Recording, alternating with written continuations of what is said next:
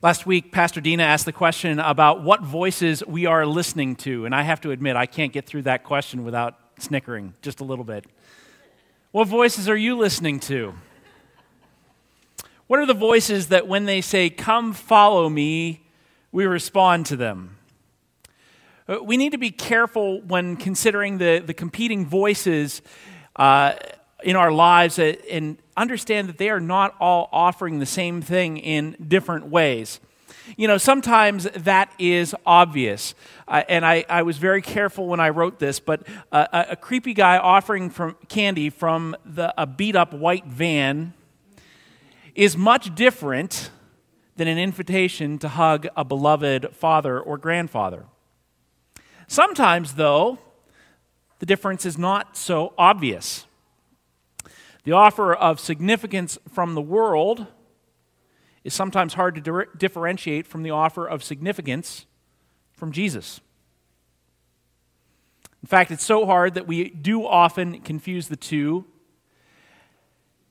and seek after one in our hearts when our heads say that we should be seeking after the other. Now, this week's passage is going to show a bit of the difference. Now, while Jesus isn't talking about significance per se, he is going to be showing the difference between valuing religion, and I'm going to define that in a minute, over a relationship with God and others. We're going to be reading Mark chapter 2. I'd invite you to get your Bibles out, turn to Mark chapter 2. Mark is the second book in the New Testament, Matthew, then Mark. It's about 2/3 of the way through the entire Bible. Mark is, I will say this, I said this in Sunday school class, if you have ADHD, Mark is your gospel. The word immediately shows up a bunch of times in Mark's gospel, and he runs through the action pretty quickly. But I want you to notice a couple of things. We're going to read Mark chapter 2, verses 1 through 22, and I want you to notice a few things as we go through it. First of all, I want you to notice that this passage, though large, goes through a series of actions and responses. So there are a series of actions and then responses to those actions, or non-actions and then responses. If you can see the action-response pattern, it's going to help you kind of grasp onto, remember the passage a bit better, and also understand the passage a bit better. Jesus does something, then people will respond, or Jesus doesn't do something, and people respond.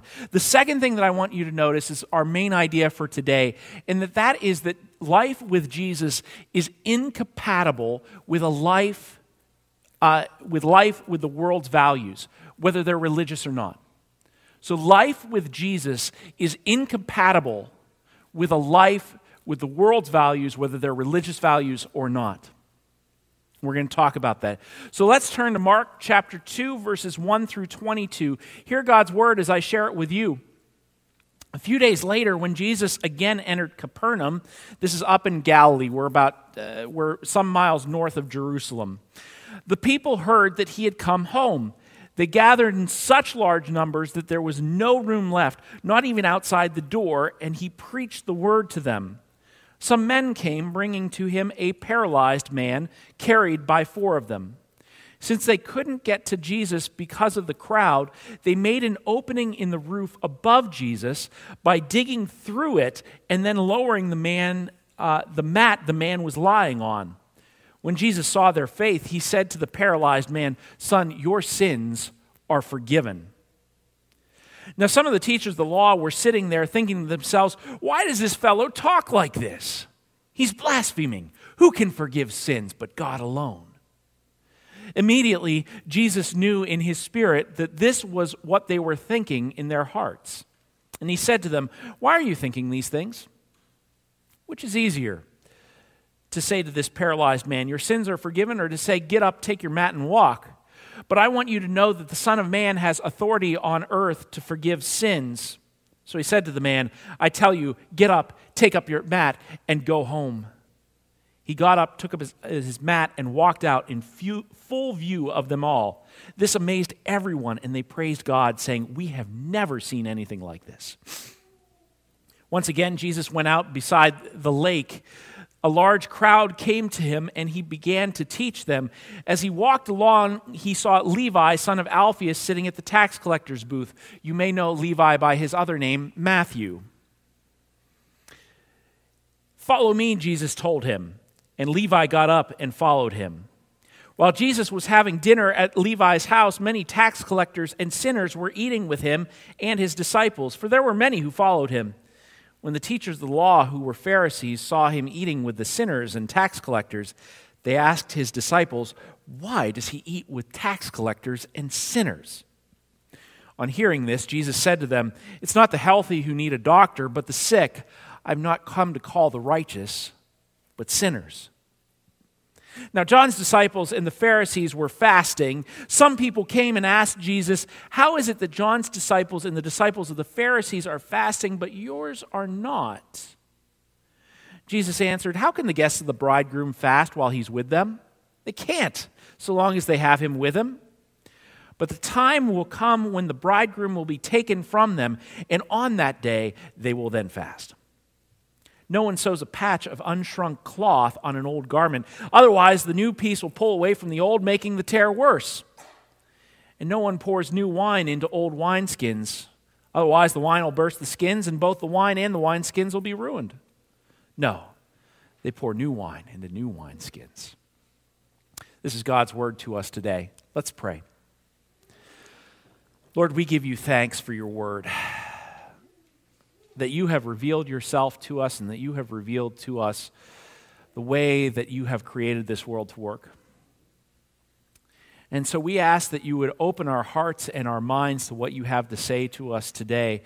Remind us that you have life that is worth living for us.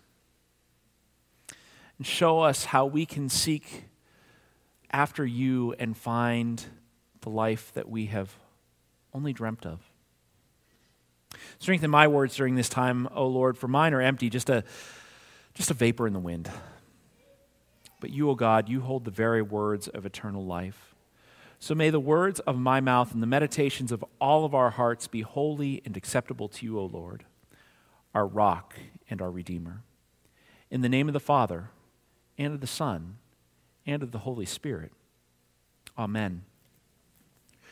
Well, in that passage, in those 22 verses, did you see the pattern? Did you see the action and then the response, and then the action and then the response, and the action and then the response? There are three kind of vignettes that we went through there.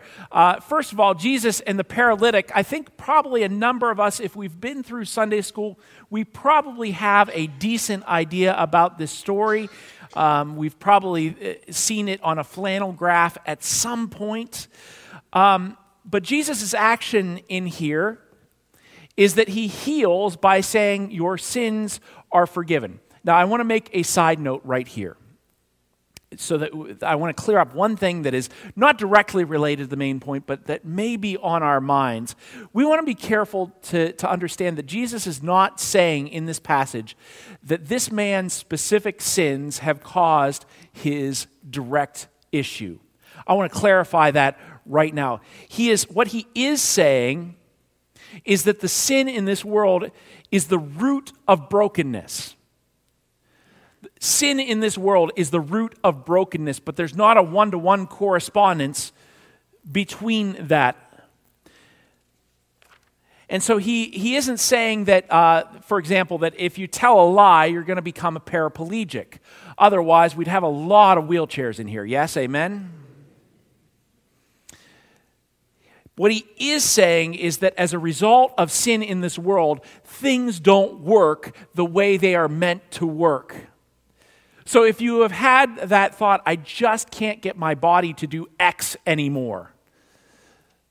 Or I notice that my eyesight isn't as good as it used to be, or I wish I could hold my hand steadier than I do. If you've had any of these thoughts, that's not because you sinned, but it is a result of sin.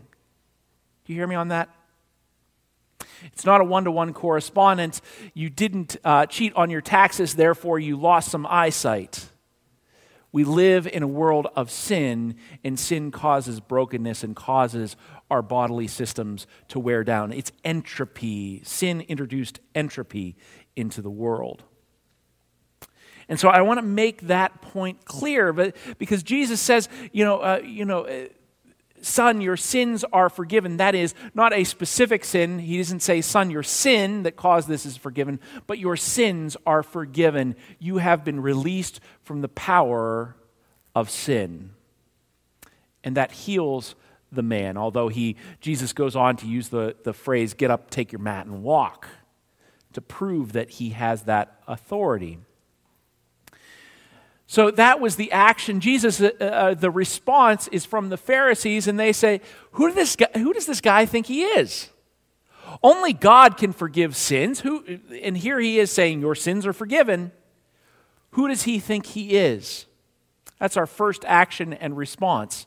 The second action and response has to do with Jesus and the tax collectors. So Jesus goes and he sees Levi or Matthew, and he says, come, follow me. And interestingly, Jesus says, come follow me. And what does he do? He goes to Levi's house. He follows him to Levi's house.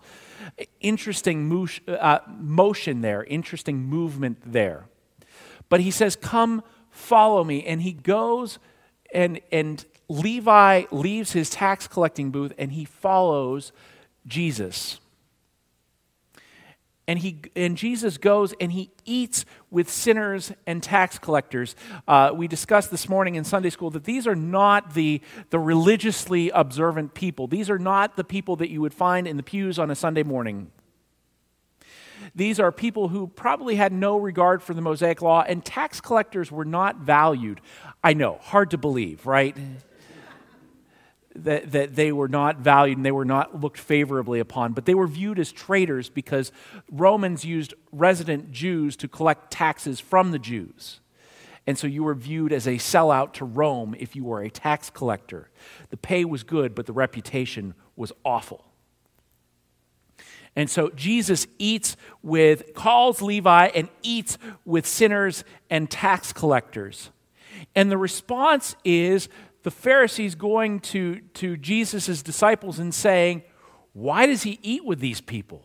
Why does he have anything to do with these people? What is he doing? And so that's the response there. And then the third action and response has to do with Jesus and traditions. Jesus, this is where the non-action comes in. Jesus is not fasting. Now, the Pharisees and the disciples of John are fasting. Now, that's an interesting comment because, the Pharisees, we have kind of a negative connotation. We know that they're looking for Jesus to kind of mess up. They're not happy with Jesus. But the disciples of John, now that's a group we don't know a lot about. And in Mark's gospel, the only indication we get of John so far is that John is the person who baptized Jesus. Not exactly a bad connotation, by the way. I would be happy to be in those shoes. And so we have to understand that the disciples of John are not necessarily a negative connotation here. It isn't like, watch out for the question that they're asking. They're trying to trap Jesus. These are people who are coming and asking a sincere question. Why isn't your master fasting like everyone else? Why isn't he following the traditions? And Jesus responds with the answer, basically, they can't. The response is they can't. Or I should say, Jesus' non-action is that he isn't fasting, and the response to that is, why aren't you? So Jesus has confused and upset a pretty wide array of people so far. But we have that pattern of action and response, And so the question is this now. We've gone through this. Hopefully you see it a bit. The question is, how do we make sense of this? What do we make of this section of Mark's gospel? In each of the sections, Jesus gives a little explanatory note about his actions and what they mean. In the episode with the paralytic, he says that he wants to demonstrate the fact that he has authority to forgive sins on earth. And so he demonstrates his authority there. When it comes to Jesus eating with sinners and tax collectors, he gives the explanatory note that I haven't come to call righteous people, I haven't come to sit with the good, nice people, but I have come to call sinners, sick people, people who need help. And when it comes to not fasting, Jesus' explanation is simply that his presence is like the presence of a groom on the wedding day. Now, Pastor Dean and I have collectively done a number of weddings here, and I'm pretty sure, I didn't check with you on this, but I feel really confident. How many couples on their wedding day have you seen fast? Yeah, okay. Anyone fast on their wedding day? No. And Jesus is saying, no, of course you don't do that. I'm like the groom here. You don't fast when the groom is with you. You don't go to the reception of the wedding and say, "No, I'm sorry, I'm on a diet." Especially if you're the groom. Now, he gives an explanatory note. And then what we get in verses 21 and 22 is we get a summary of the entire section. Let me read that little point again here. Jesus says, "No one sews a patch of unshrunk cloth on an old garment. Otherwise, the new piece will pull away from the old, making the tear worse. And no one pours new wine into old wineskins. Otherwise, the wine will burst the skins, and both the wine and the wineskins will be ruined. No, they pour new wine into new wineskins." The first analogy he gives we can probably understand, because if you have put a cotton shirt that hasn't been pre-shrunk into the dryer, you know what it's like, and you think, did I just instantly gain 30 pounds? But when it comes to the wineskins, we might not understand that analogy quite as much. When it comes to the wineskins, back in those days when they made wine, what they would do is they would press it in vat and put the wine into vats first, and that would be the first fermentation. But then after that, they would skim off the stuff on top, and what they would do is they would pour it into leather bags. Now, if you're familiar with leather at all, you know that when leather is first worked and properly tanned and so on, it's very, very pliable. It's why if you have a leather wallet, they last forever, it seems like, properly done. But leather, if you expose it to the elements, and if you expose it to liquid, such as wine, over periods of time, what happens to leather? Breaks down, gets brittle. It's not flexible anymore. If you tried to use that leather in a wallet, you'd get two wallets instantaneously. And so they would use these wineskins made out of leather, and they would pour the wine into it to allow that fermentation, to allow the wineskin to expand and to contract. But if you use it too many times, the leather breaks down. And if you put new wine into an old wineskin, what would happen is the fermentation happens, it bubbles up, it expands, and the thing cracks. Now you've broken the wineskin and you've lost the wine altogether. What's Jesus saying here? Jesus is saying that he has come to do a new thing. Jesus is saying that he came to do something that doesn't fit into our old ways. He has come and he's showing a way of life that we can't kind of adapt into our current way of life. Otherwise, both things are going to be lost. Jesus, when he came, he said, like I referenced in prayers, he came and he said, I've come to bring life and bring it to the full, as he says in John's gospel. And what he's saying is that he has come to bring forgiveness, just as he offered to the paralytic. He's offering forgiveness in a way that is not attached to the Mosaic law, although he will fulfill the Mosaic law. He has come to offer forgiveness in a way that doesn't say you've got to clean up your act before you get to God, but God is going to come down to you and meet you where you are. I mentioned earlier that I need to make a definition of what religion is versus a relationship with God. Because oftentimes we value religion. Oftentimes we value religion because here's what the definition of religion is. Religion is the work that we do in order to get to God. It's either a system or it is an unsystematized way of us trying to reach the divine. But what Jesus says when he comes is he says, that doesn't work. You can't work your way to God. You can't find a 12-step program on your way to God. You can't put together a book, a how-to book, and sell it in Barnes & Noble. This is how you get to God. Because if we understand the Old Testament, which we slogged through for however many months, if we understand what the Old Testament was telling us, it was that we can't work our way to God because the Mosaic Law, the law, was a system of ways for us to be right before God. It was a number of laws that says if you want to have a right relationship with God, you need to do these things. And what does the history of Israel tell us? We failed. We failed we failed spectacularly. We didn't just fail once, we failed generation after generation after generation.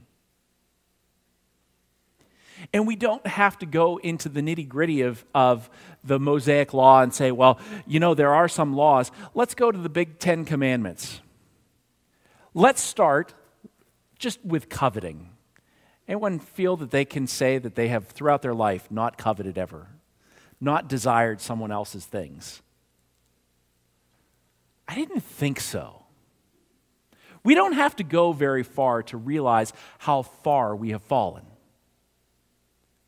And that's what Jesus is saying, is that he is saying that if we try to adapt Jesus to trying to find our way to God, if we think of it as one more system, one more angle to be worked so that we can actually make our way to God and be right before our God on our own, then our efforts are going to be fruitless and that his cross means nothing.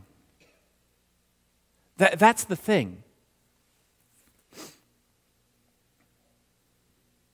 And in Jesus, when he does this, we need to understand that he upset a whole large swath of people.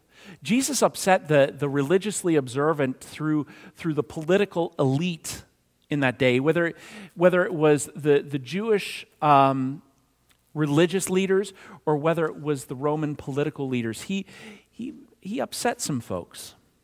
Pharisees were really upset with Jesus. Who does he think he is talking like that? They believed he went beyond what was allowed. Interestingly, it's fine if you want to go ahead and heal someone from paralysis, but if you want to forgive their sins, watch out. Those two are related, as he puts out. But they were also upset by the company he kept. Why does he eat with tax collectors and sinners? And yet, here's the thing. Jesus didn't seem to be a fish out of water when it came to keeping company with tax collectors and sinners. Their greed, their vulgarity, their lack of respect for the Mosaic Law or for polite company even, didn't seem to put him off at all. Do you notice that? At no point does it indicate that Jesus is uncomfortable. I'll go there if I have to.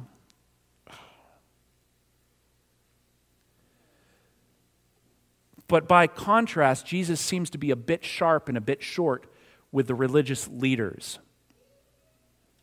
Did you notice the sarcasm in his voice when he said, "Why are you thinking these things? What's easier to say to the paralyzed man? Son, your sins are forgiven? Or get up, take your mat, and go home?" Anyone ever remember sitting in Sunday school and actually counting out the words? Which one is easier? Misses the point too.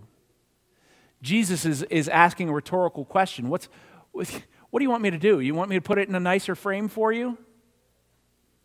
At the end of the day, I'm going to forgive his sins. And then he says, but I want you to know that the Son of Man has authority on earth to forgive sins. So get up, take your mat, and go home.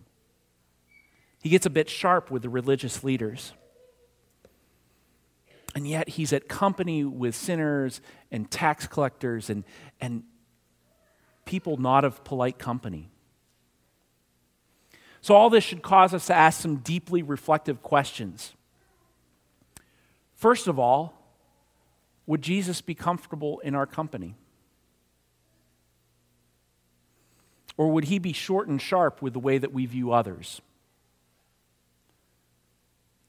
I think that's a very powerful question, a very difficult question that we need to ask as the church. Would Jesus be comfortable in our company, or would he be short and sharp with us like he was with the Pharisees? Listening, Barna came out with some new research recently, and you're going, oh no, not that again. But it's instructive, and we need to, if we are going to be a people of truth, then we need to be a people of truth.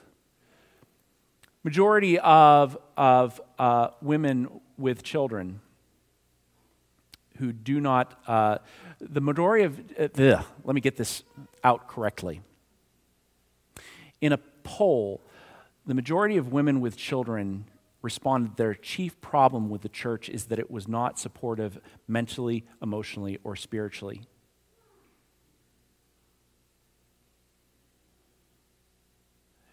When we talk about churches, and this is a common thing in churches, we want young families, we want children to come, we want families to come, and yet the majority of the women who have those children respond that the church is not a supportive place for them to be.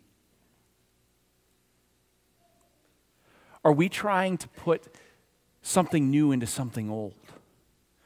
Are we trying to maintain some religious tradition without actually pointing to Jesus and showing people the way of Jesus, a way that is supposed to be life and life to the full? And I'm not talking health and wealth here. There's a great deal of distance between health and wealth and what I'm talking about. Would Jesus be comfortable in our company, or would he be short and sharp with us? Another question that I think that we need to ask ourselves as followers of Jesus Christ is, are we comfortable in the presence of the sick and sinners rather than the presence of the religious and like-minded? Are we comfortable in the presence of the sick and sinners rather than in the presence of the religious and the like-minded? Does the church look too much like a country club and too little like what Jesus is doing, kind of dirty and messy, willing to be with people wherever they are? Now, hear me on this. This is not a thing. The pastor told me I can go to the bar every night of the week. Let's get around that one right away here. But are we comfortable in the presence of people who swear? Are we comfortable in the presence of people who don't have any regard for Jesus Christ? Are we comfortable in the presence of people who have no regard for God? And do we love them?